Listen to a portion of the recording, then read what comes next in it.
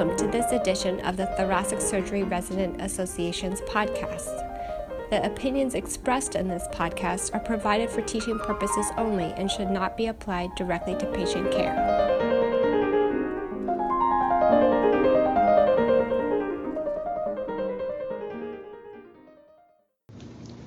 Hello, this is David Blitzer. I'm a PGY2 at Indiana University's Integrated Cardiothoracic Surgery Residency.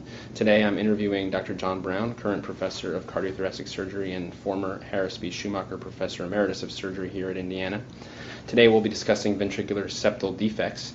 We'll be focusing on the different subtypes, the physiologic implications, the clinical presentation, diagnostic pathways, and treatment options for what is the most common congenital heart defect.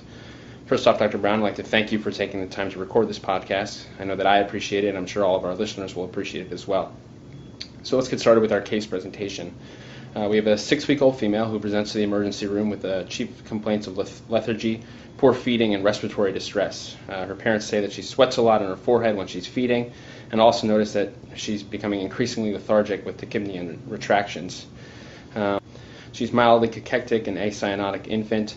On pulmonary exam, you find mild to moderate subcostal and intercostal retractions. Her lungs have scattered crackles with slightly decreased aeration in the left lower lobe. And on cardiovascular exam, she's a regular rate and rhythm with a grade 2 out of 6 hollow systolic murmur at the mid-lower left sternal border. The S1 is normal and the S2 is predominant.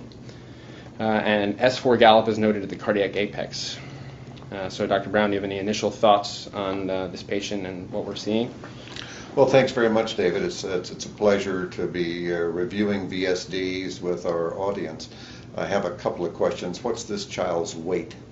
She's 6 weeks old, so she's 3 kilos, let's say. Let's just sort of 6-week-old. She's 3 to 4 kilograms, and her presentation's a little unusual in that she's presenting with a big left to right shunt a little earlier than most kids with VSDs. Usually it's 2 to 3 months of age when they really start getting into enough failure that requires at least medical therapy to begin with, and then surgical therapy. So obviously looking at her chest x-ray to begin with to see if her lungs are indeed over-circulated, and then obviously this day and age we go straight to an echocardiogram looking at the location and the degree of left to right shunting that she might have.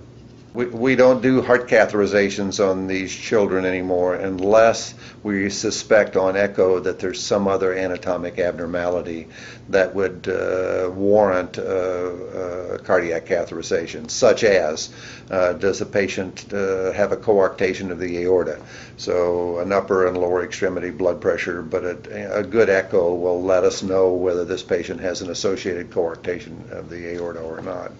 In a 6-week-old, I'm a little suspicious that there may be something more going on than just the VSD, so I'm going to be a little more suspicious. But having said that, if the echocardiogram shows that the aortic arch is okay, I'd want to know about the status of the ductus.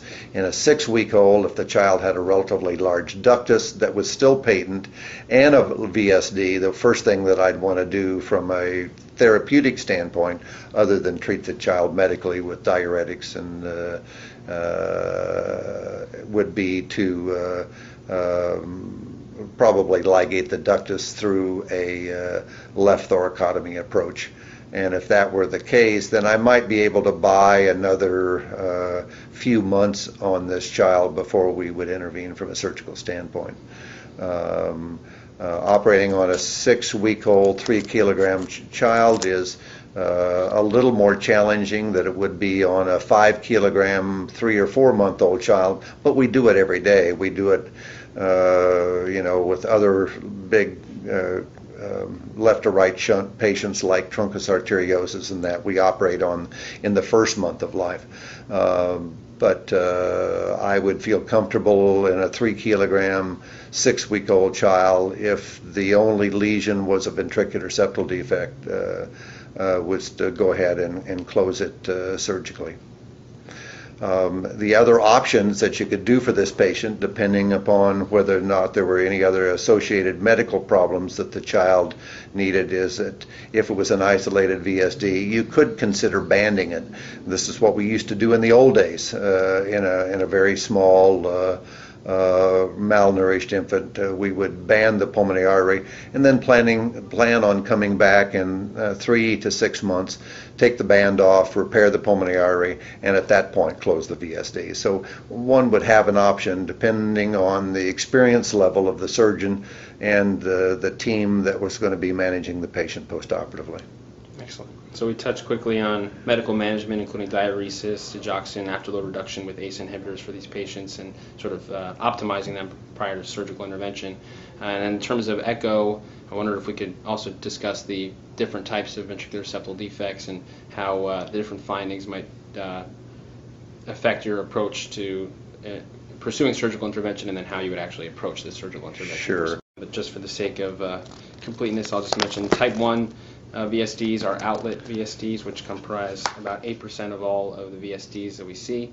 They result from the failed formation of the muscular portion of the subpulmonary infundibulum.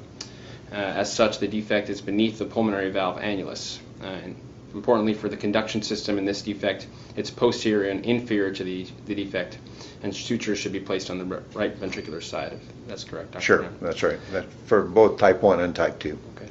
And then we have type 2, which is our perimembranous VSD, and that comprises 80% of all the VSDs, and it's thus the most common.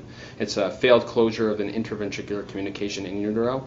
And once again, conduction system is the anterior and posterior to the defect. And then we have type 3, which are inlet, also called AV canal or endocardial cushion defects, and these are 6% of all VSDs. There are various forms, with the most common being similar to a type 2 VSD. And then type 4, which is a muscular VSD, it's 10% of all cases. It's a defect in the muscular septum, and the conduction system is generally remote from the defect itself. I agree with all those assessments. I was assuming from this with the echocardiogram that it was a perimembranous ventricular septal defect. Then probably just rather than banding the kid, I would go for repair. However, or if this were an outlet septal defect, one that was just underneath the pulmonary valve, I would also favor directly going at this VSD from a surgical standpoint. If this were multiple VSDs and it included muscular VSDs that I thought would be very difficult to get at through a standard approach, then I would probably favor banding the child. The multiple VSDs in a 3 kilogram child would be pretty challenging.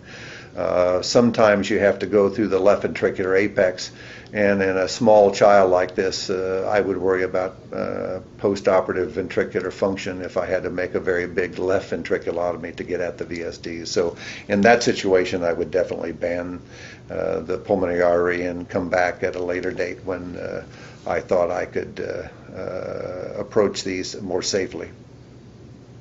One of the things that I tell my residents as we're doing a VSD together, if you can't see the margins of the VSD and you're not sure where the aortic valve leaflet is, sometimes if there are a lot of chordal structures that are obscuring your visualization, then there are 2 other approaches that can be done. One is to take down the septal leaflet of the tricuspid valve so you can better see the margins of the VSD, particularly the superior and medial aspects of the VSD. That's one method. I don't use it often. Probably more commonly when I'm having difficulty seeing the margins of the VSD, going through an infundibular incision in the right ventricle frequently gets all of the chordal structures out of the way, and it's much easier and many times much faster to close the VSD through a limited right ventriculotomy. So those are 2 other approaches. You don't always have to be able to close every VSD through the tricuspid valve, but obviously that would be our first approach in the vast majority of patients, is to do a transatrial approach to the VSD. And then we kind of kind of looking into the VSD topic, there are some sort of special scenarios, such as a Swiss cheese deformity with multiple muscular VSDs. Any particular considerations Well, there? that's the one that we would ban and wait till the child was larger, because many times you have to go through the left ventricle or left ventricular apex to get at some of the Swiss cheese components. Usually it's you're working in both sides of the septum. You work through the tricuspid valve, close what you can through the tricuspid valve, but if there are significant VSDs down near the apex, you really can't see them as well, because the right ventricle is highly trabeculated, and you close one hole and it comes out at another location. So it's much easier to broach some of the VSDs, particularly if they're large, is through the left ventricular apex. And that's proven quite successful in dealing with some of those ones out near the apex. We've also looked at a canal or supercristal defect in terms of a transpulmonary approach for them. Any special thoughts? Yes, many times you can approach them through the pulmonary valve. Usually the right ventricular outflow tract is dilated, the pulmonary artery is dilated, and if you can see the margins of the defect quite well, you can totally close it through the pulmonary artery. And there are occasions, and I'd say maybe 30% of the time, when I can't see the margins or I'm worried about absence of the coronal septum and the proximity of one of the aortic valve leaflets, that I'll make a small infundibular incision just to have better visualization of the infracrystal the infra or the subpulmonary VSD. So sometimes you have to make an infundibular incision to see the margins of the defect adequately. And then last special scenario would be an outlet VSD with aortic insufficiency Right. As well. Right. Well, we've gotten pretty aggressive about repairing aortic valves, and if there was substantial aortic insufficiency after you had closed the outlet septal VSD, then I would very definitely open the aorta, and usually you can plicate or resuspend the prolapsing leaflet and lessen the degree of aortic insufficiency. Excellent.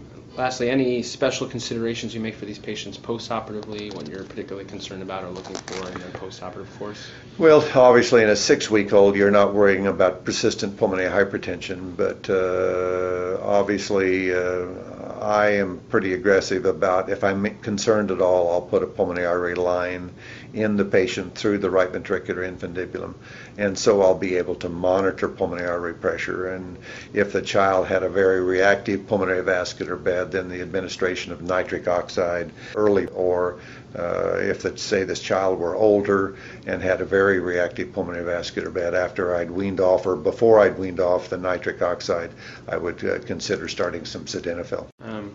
Excellent. Thank you very much, Dr. Brown. Any last points or considerations you wanted to make about this topic? Well, VSDs, although they're the most common, you think they're a very straightforward approach, they can be quite humbling. Thank you very much, Dr. Brown. You're very welcome. Thanks for the invitation.